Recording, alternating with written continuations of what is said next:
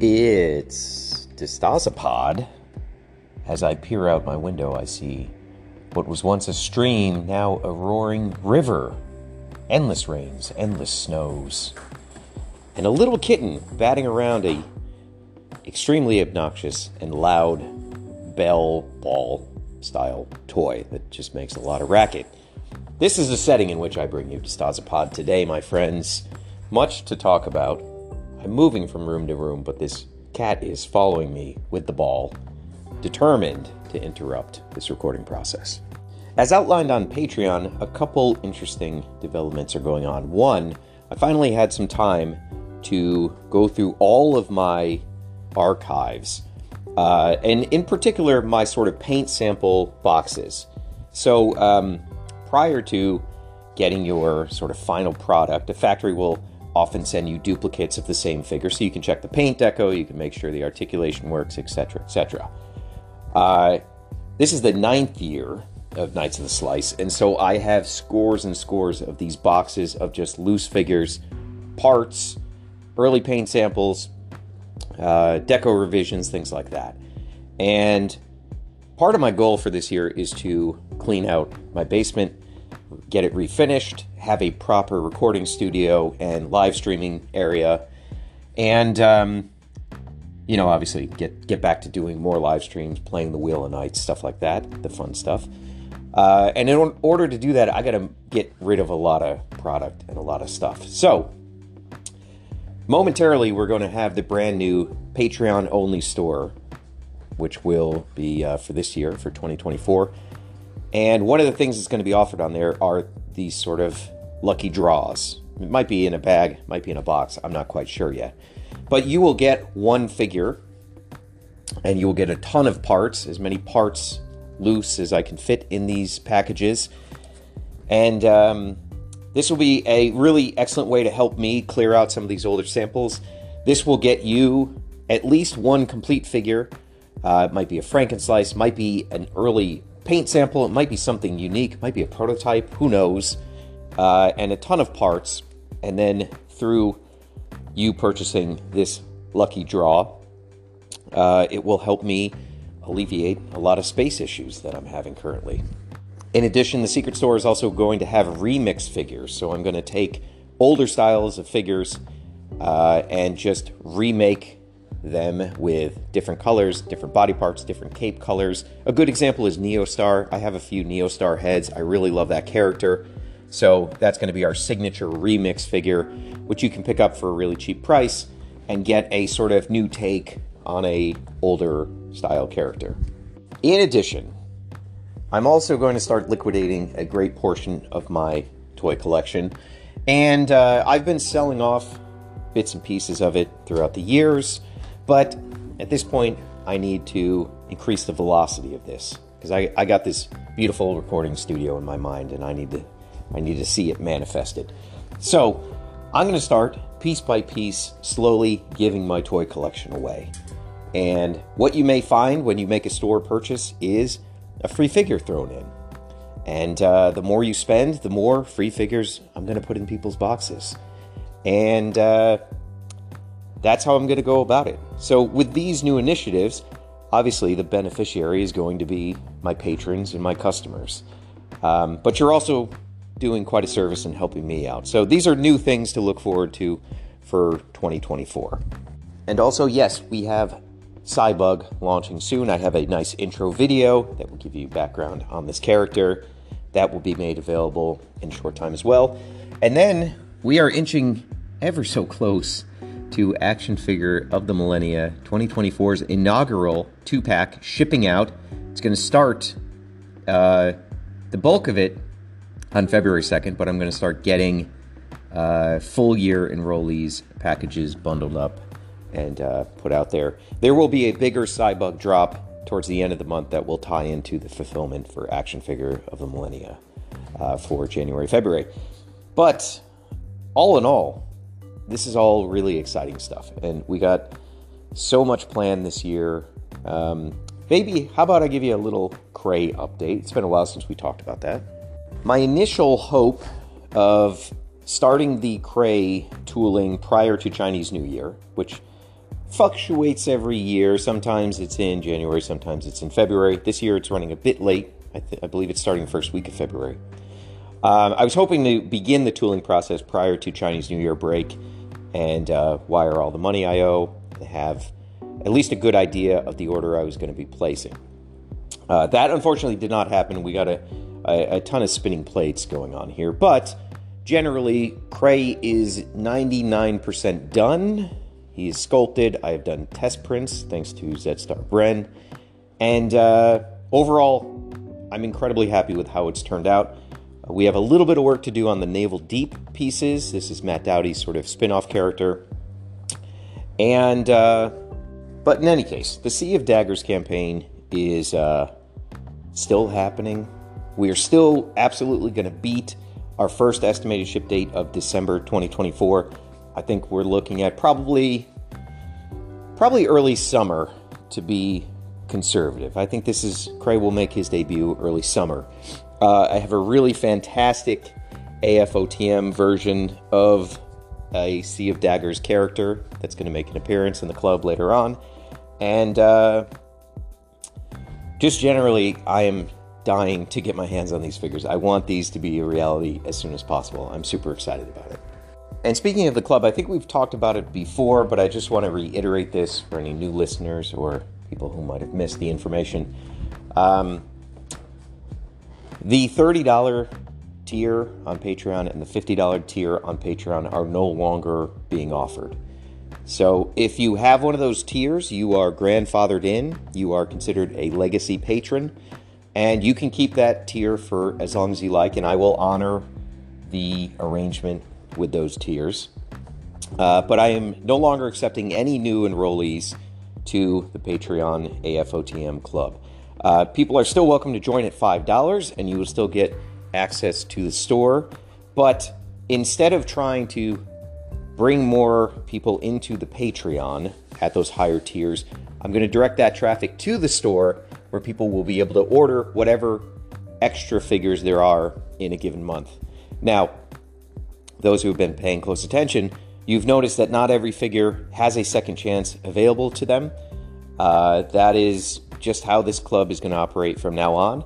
So it pays to be diligent, it pays to be a patron, and just kind of follow closely when these things go up on pre-order. And, I don't think anybody's going to be left out in the cold as long as you're a patron. But I do think if you're just a casual customer out there in the ether and you don't follow along too closely, there is potential for you to miss some of the club figures if you're not an enrollee. And I think that's as reasonable as a operation that I can sort of manage, given just the general cost of doing business. But with that said, I'm dying to get this first club bundle out there. We're going to have a little bit of extra, so I think anybody at the $5 tier should be covered. I think it's going to blow your minds, and there are some really fascinating extras built into this that I think are really going to make people smile. But we're a couple weeks away from that first parcel arriving, and I think that's going to be great. My point in saying all this is, if you happen to be at a $30 or $50 tier on Patreon, stay there. If you opt out, you cannot get back in. You have something that is incredibly precious, and you should guard that with your life. This is just, there's going to always be changes to these sorts of things, and this is how we are moving forward into 2024 and beyond. I think at a certain point, as I spoke of earlier, I may no longer accept any higher tiers through the Patreon platform at all. Everybody will be a $5 patron, and then you will go to the store to purchase accordingly. But that's quite some time down the road, so nothing to worry about there. And like I said, if you're already a $30 or $50 patron, nothing changes. You don't have to worry about anything. Just make sure your credit card info is up to date, because once you're out, there's no getting back in. So thank you. Let us get to some questions.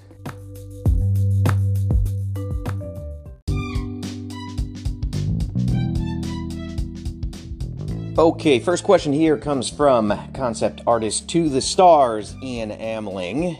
He has this to say.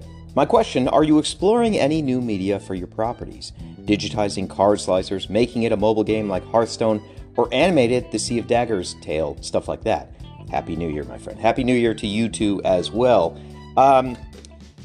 Very sort of psychic timing with this question. I've said many times before that I am sort of a lucid dreamer. And more than that, I can sort of visit places that are consistent when I dream about them. There is like architecture, there's a layout, there's a map, there's buildings, and it is more or less in the same position every time I go to it in these dreams.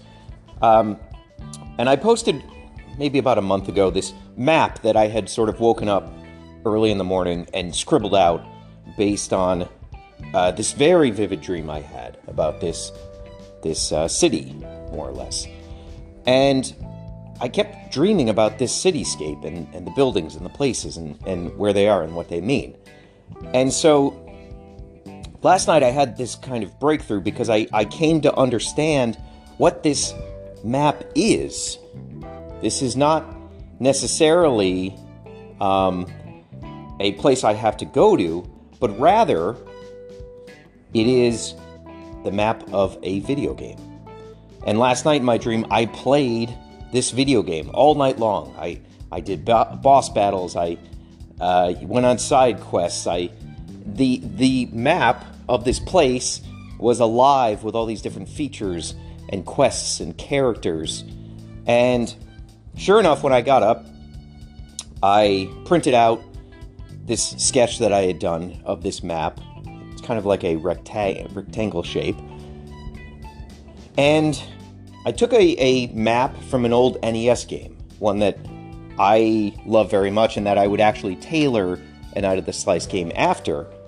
And by simply rotating the map of this NES game to be vertical rather than horizontal, it fit almost perfectly the map that I had drawn out.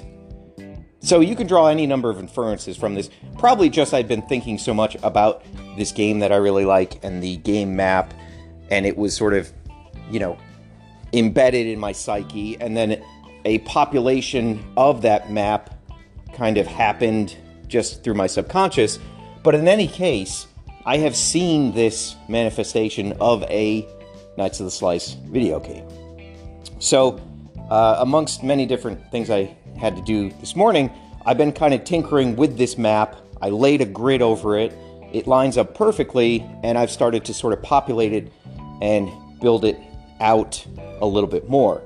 But I do now have a very clear picture of what a Knights of the Slice video game would be. It would be largely an 8-bit effort. It is possibly something that could be utilized in a readily available game engine like RPG Maker. So if I have any Squires of the Slice with a lot of experience in something like RPG Maker, I would love to have a side conversation with you. So for the first time in a long time, I feel like the universe has unlocked the exact path I'm supposed to take in order to put out a very minimal, very cheap, but comprehensive sort of 8-bit style video game. I can see it clear as day. It has been a very vivid experience for me. So I'm going to continue to noodle that along. In regards to digitizing card slicers, making a mobile game, I like that idea. I think more pressing for me is having an app that does basic limb swapping, and it's kind of like a create a night drawing and painting app, more or less. You have templates and you can color them. That would be super helpful for me to have as a designing tool. I have already laid out the skeleton of what that would look like, a basic sort of, chart in which artwork would need to be filled in and functionality would have to be built around it. That is a luxury that I'm not going to be able to undertake myself, because it is a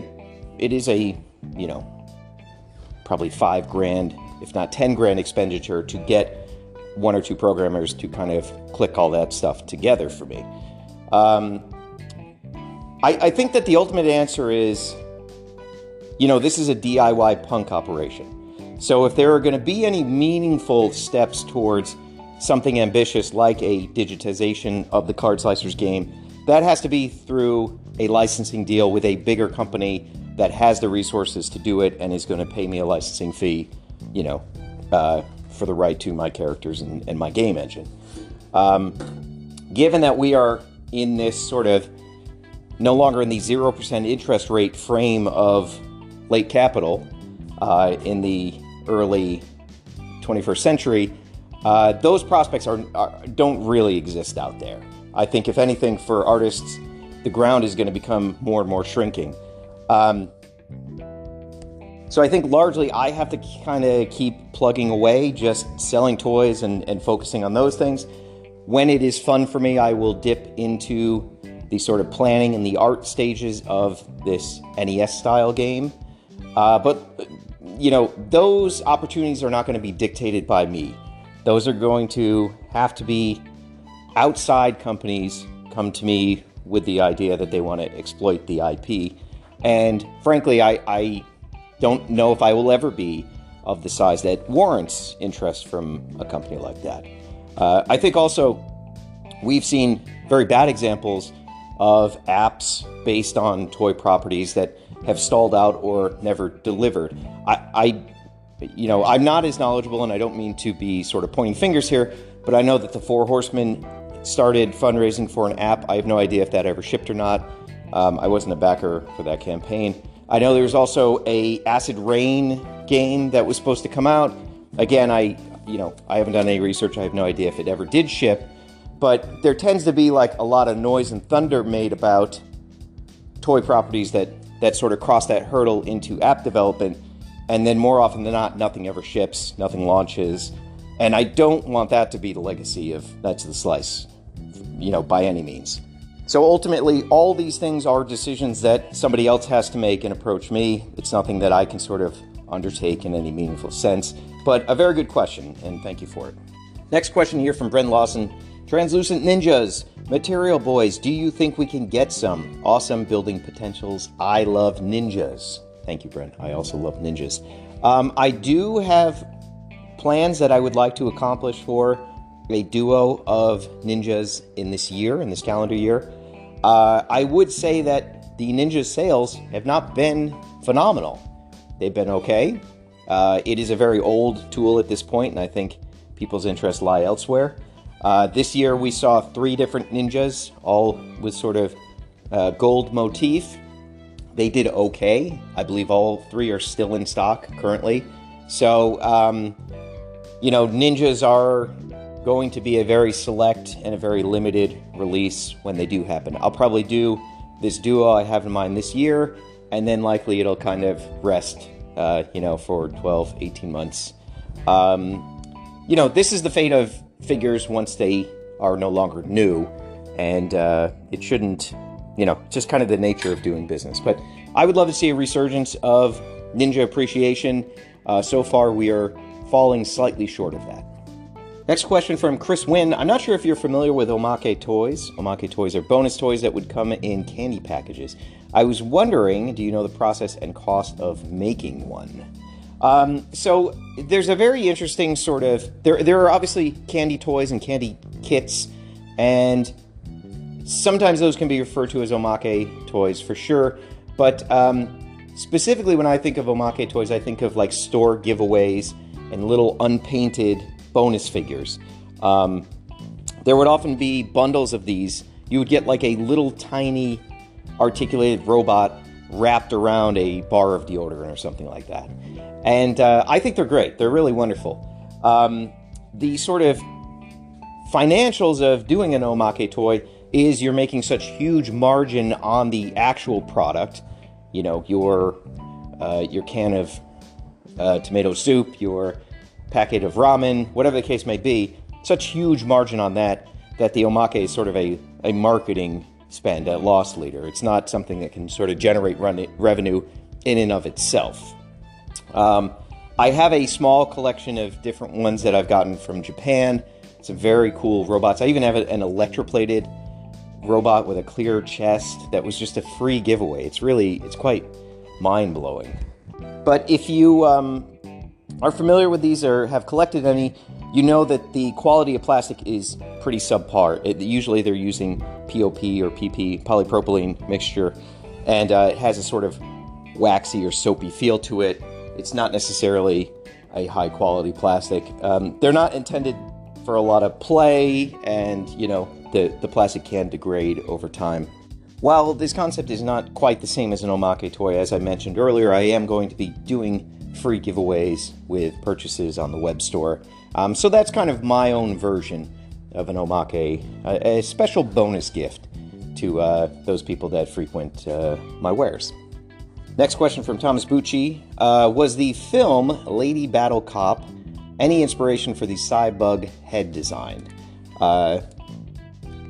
I have to admit, in looking this up, I've never seen that film. I've probably seen the character floating around, but it's not something I'm familiar with and was not an influence for the design of the Cybug.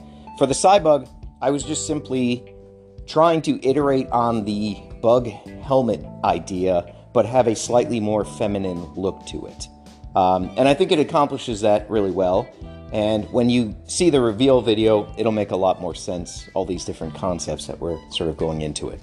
Next up, a question from Lance Tomimoto. Do you think the Swordmaster sword point was too aggressive and that you over-corrected on the Device Ninja and maybe the Old Knight? Would you change any of them now, looking back? I would actually prefer my weapons are more like the Swordmaster sword, which is rigid plastic. It's a PP material or an ABS material, and it can sort of prick your hand. It's not going to draw blood, but it can be uncomfortable to dig your hand into a box of them, for sure. By comparison, the Device Ninja sword and the Old Knight sword are made out of PVC, and they have to be shot at the same temperature as the base figure, which is about 85 degrees. And so, there's a softness to them, there's some bend. They often have to be shipped on something flat to maintain their shape. I would prefer all weapons were slightly more dangerous, right? We're all adults here. This is not a toy line made for kids, and so I prefer to have a little more realism. However, it does not always make sense to have a separate mold shot in PP as opposed to PVC plastic. Sometimes it is not cost effective to do that. So more often than not, you are putting the sword in the same cavity as the body, and like I said, it has to be shot at the same temperature, at the same sort of bendiness of plastic as the rest of the figure. It's not something that can always be soloed out, as it were. So, you know, I'm fine with how everything has gone so far. I'm content with the figures I've done. My personal preference is always for stiffer weapons, but it doesn't always make sense financially to do that. Sometimes those terms are dictated to me rather than vice versa. So that's, I think, where I stand on that. The final word also, this just came to me, but no one is stuck using any accessories they don't particularly care for. We're now at the point with Knights of the Slice where there are probably 100 separate accessories. If you don't prefer the Old Knight sword, swap it out for the Crow Mega sword, swap it out for the Swordmaster sword. We have a whole new slew of accessories coming with the Sea of Daggers that are going to revitalize the sword game for sure. So I would just say, if you don't love it personally, you don't have to keep the sword it comes with. I think that's pretty fair.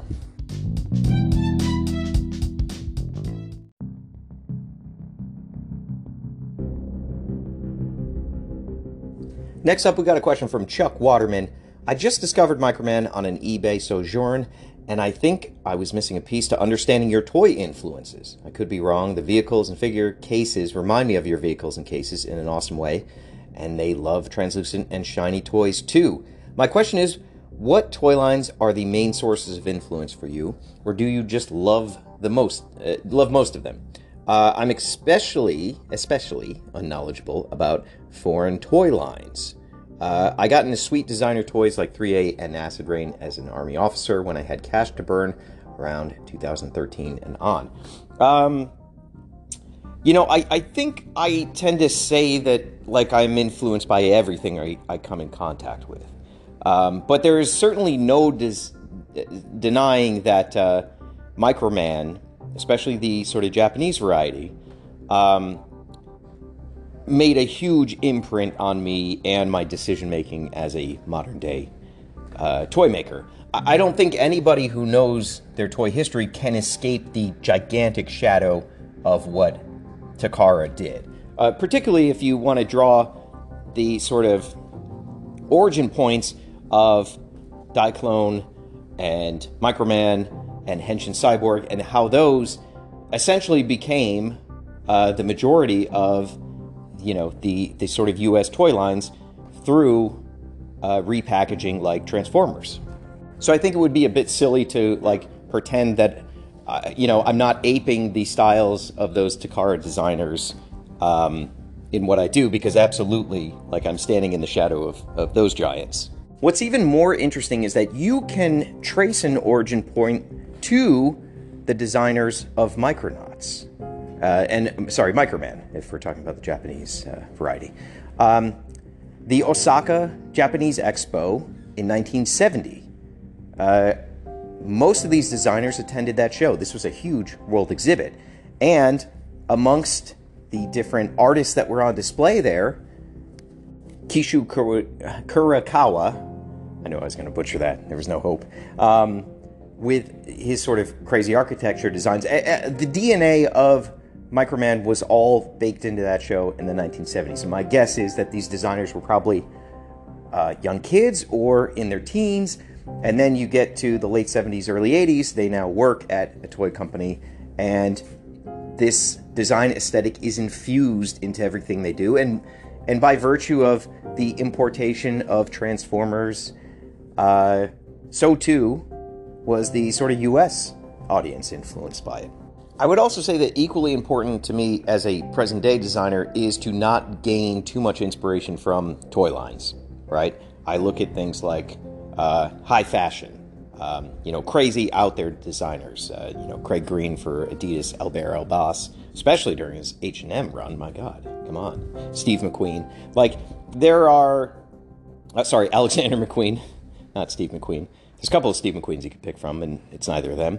I think that you can become way too pigeonholed just only referencing toy history. It's much more exciting to look at a beautiful abstract painting, think about how that makes you feel, and then translate that into a color scheme on a toy. I find those experiences are much more rewarding than just sort of, giving a wink and a nod to something, previous plaything of mine. Since you mentioned that you are going down rabbit holes and you have purchased 3A and an Acid Rain in the past, I would highly recommend you spend some time going down the rabbit hole of Makoto Kobayashi and the Mach-K line, Machine Krieger, MA.K. That is where you will find the direct influences for Acid Rain and 3A. It all goes back to the work of that artist. So I highly recommend that. I sort of envy you in many respects. There's so much to discover when it comes to Japanese toy makers of the 70s and 80s, and I think it's really worthwhile. It's good to sink some stat points into that. Next up from Gordon McKinnon Hall, is there any chance of future installments of the Jagged Age manga fleshing out the story around Sea of Daggers? I sure hope so. Now, for those keeping track, it took about 9 months to, almost a year, honestly, to do the first book of the Jagged Age manga.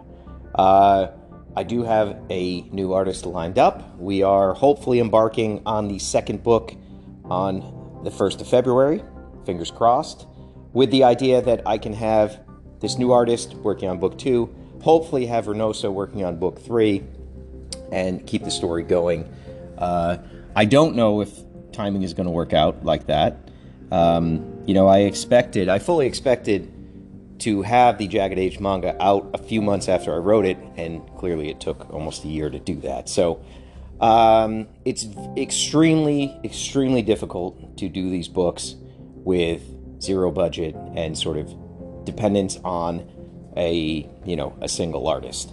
I wish many times that I was more proficient at comic book making and could do something justice, but in this case, this story is too important to be handled by my artistic ability. It needs to be in collaboration with very well-established artists, such as Reynosa, who did a fantastic job on book one. It's also worth noting, so timing-wise for Cray, we have seen him at level 1, which is that Natalie Kuramoto sort of prequel book, Cray, which I think the digital version is still in the store. The physical copy's long been sold out. So that's Cray at level 1. I have released, I believe, 2 versions of Cray, maybe 3 versions of Cray. 2 versions of Cray at level 10 and level 20. So I sort of imagine Cray at the start of the Jagged Age manga to be at about level 30. And, we will shortly meet Cray at level 40. And then I sort of imagine Cray at the start of Sea of Daggers is at level 50. He's about halfway in the power index of a character in his world. So the Cray of Sea of Daggers is actually really starting to become established as a combatant, as a martial artist, as a sharpshooter, as a swordsman. He's not the best by any means, but going off of how weak and feeble he was in the prequel book, he has really made strides to sort of, becoming a much more dangerous contender. I do think that the story could be bridged relatively easily between where I want to take the Jagged Age manga to the start of Sea of Daggers, but that would be probably book 4. I have books 2 and 3 plotted out, more or less. You guys have read book 1. I think by book 4, we could potentially be in Sea of Daggers storytelling. However, I don't know that the manga is going to come out before the Sea of Daggers figures come out. So likely, you're going to get little bits of story, maybe pieces of splash art to kind of tell the basic framework of Sea of Daggers. And then hopefully I can get to a more, illustrious breakdown of that overarching story after I get the next 2 comic book stories out of the way. While we are on the topic of the Jagged Age manga, thank you to everybody who pre-ordered. I only have less than 10 copies left, and I am not reprinting this comic. What I will probably do is when I have issue 2, I will reprint the prequel comic, I will reprint issue number 1, and I will reprint issue number 2 as a physical 3-story book, essentially. I gotta be honest with you, I don't like the manga format. I think it's too small. I think Reynosa's art is too grand, and I will be moving this second printing to the larger, more traditional American-style comic book, because I just don't feel like you're seeing all the detail that Reynosa put into it. So that's why I also want to reprint the original. But if you have the original manga size one, that's going to be a collector's item. And like I said, I only have 9 more left in stock. Once that's gone, that's it. No more. Next question from Thomas Giante. Do you think the recent re-releases of the 90s TMNT toys are using the same molds from 30 years ago? Do companies really hold on to these and keep them maintained in a way that they could be used again? I've thought about this too, and I think that my gut feeling, without knowing how Playmates does anything, is maybe they're original. If there is a sort of chain of custody that is unbroken, wherein Playmates essentially own the factory that made the original TMNT figures and have managed to keep them busy enough for 30 years that they haven't really taken on other clients or had much focus outside of that, I could imagine the tooling department and the mold people holding on to everything. If you've, I guess probably not a lot of people have done this, but if you go to factories and you go to the tooling department, they usually have like just a graveyard of tools, these big steel cavities just laying out on pallets, sometimes, inside, sometimes outside. So it's tough to say. I don't think any of the factories I've ever worked with would hold on to a tool for 30 years. I think they would probably recycle that steel and reuse it for new tools. But again, if your client is consistently ordering things, there's a little bit more of a reason to hold on to that stuff. Theoretically, there's nothing preventing a tool that's 30 years old and well maintained and kept outside of the elements. There's nothing that would really prevent that from still functioning 30 years later. It is a block of steel, after all. It's pretty well, about as close to a permanent installation as you can have. The other thing is, and many people may not realize this, but back in the 80s and probably even somewhat into the 90s, certainly in the 70s, it was so cheap to manufacture this stuff that oftentimes there was not one set of tooling for a single character. Especially if you're doing the volume of TMNT in its heyday, they had to churn those figures out pronto. So it would not be unreasonable for them to have 2 or 3 of the same steel tool for the same character so that they can just sort of shoot these puppies out at triple the speed. So in those cases, you have like some tooling being sold to other countries, like we have Fun School in India. Those are Hasbro molds that were probably sold off to them. There may be multiple versions of the same character in terms of tools that exist out in the world, and so maybe all 3 of the original Bebop and Rocksteady tools are no longer here, but they might have one that they use for foreign markets or things like that. So, it's kind of a nebulous thing, and I wouldn't want to say conclusively one way or the other. I also think one more final factor here. The re-releases are being sold at Walmart and Target, so the volume is so large on those orders, it's probably not terribly expensive to build that price into the runs that they're doing. They're probably doing 100,000 piece runs, right? So doing new tooling that's just a duplication of the old figure, that's not out of the realm of financial feasibility by any stretch either. So, I guess my bottom line is I don't know. I think there's probably a possibility these are original tools, but, I think my gut instinct is probably not. Next up, we got a guy claiming to be the guitarist from Z-Star 7, named Brendan McGrath, and he's got this question. I never really got into the menu-based combat and grinding/leveling nature of JRPGs, but my cousin introduced me to Final Fantasy VI, which was called Final Fantasy III back then, everybody knows that, during the SNES days, and his enthusiasm for it combined with the style and story brought me in to stay. What are your favorite things about FF6? I think I had mentioned I'm replaying this game on mobile because I am the least motivated person to get on an exercise bike, and this is one of the only ways I can coax myself to have any physical exertion during the day, is to put on a podcast with my ear pods on and play a handheld mobile game while there is a screen in front of me showing a beautiful scenic route. I need like all forms of stimulation in order to commit myself to doing any level of exercise. So I've been replaying it, and I have started replaying Final Fantasy VI many times, and it never stuck, right? Because it does take a while to warm up. The original Narsh stuff, when you're just Terra and Vix and Biggs, it takes a long time to get through that, right? And you're kind of plodding along. And you start to meet other characters and it starts to pick up the pace, but really, the game doesn't really kick into full tilt until you have Shadow on your team for the first time. You have Cayenne, you have Celeste. You start to get that first little core group.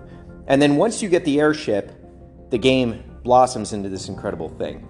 So in previous revisits, I really did not spend much time playing the game, but now I'm just at the point where I got the airship and I can go wherever I please, and I am really, truly reappreciating and re-enjoying everything about this game. The fact that this game has never been adapted is a travesty. This is the perfect sort of multi-season storytelling. The end of Season 1 would be the battle that splits the world into ruin. There's just it's an immaculate piece of work. It's not even a video game. It is a piece of cinema. It is the first time that characters were depicted in a grandiose cinematic way. Think of the opera scene. It's just endless. It is one of the most thoughtful, evocative, funny pieces of work that's out there. I would also like to point to the espers and the use of magicite and their sort of summoning animations. That stuff is just like eye candy. It is so satisfying to, call in this big hulking beast and the screen explodes, and then, you're not sure if your party's going to survive much longer, but you hear that snap, and then the enemy fades away into purple.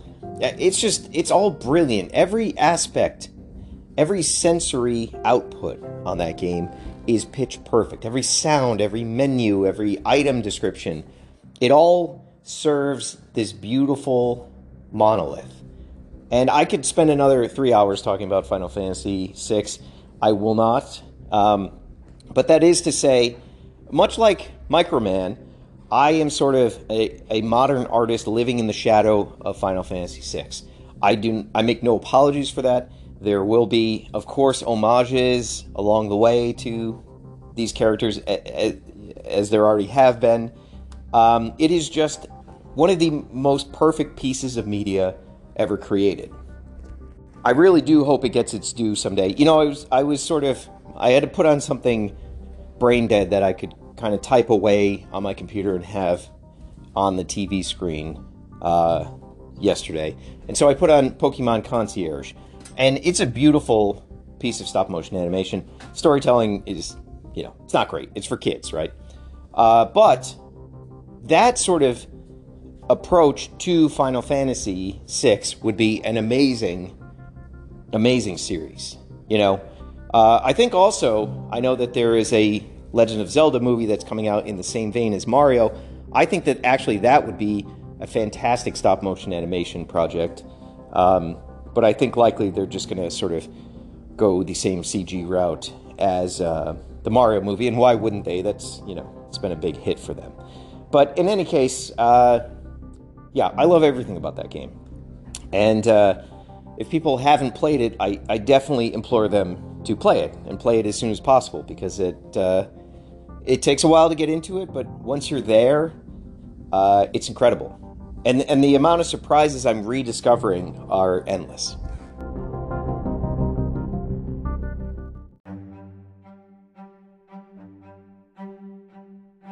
Well, I believe that's all the news that's fit to print. Nothing wrong with a short episode every now and then. Before I sign off, I'm going to leave you with a song to play us out. This is the very first song that I ever uploaded to SoundCloud. By the way, if you like our music, you can check out soundcloud.com/ZStar7. This was uploaded 2 years ago. Feels like longer. But in any case, hopefully you can hear the evolution of the sound, because I had no fucking idea what I was doing with this first song. I barely have an idea now. I really, truly had no idea back then.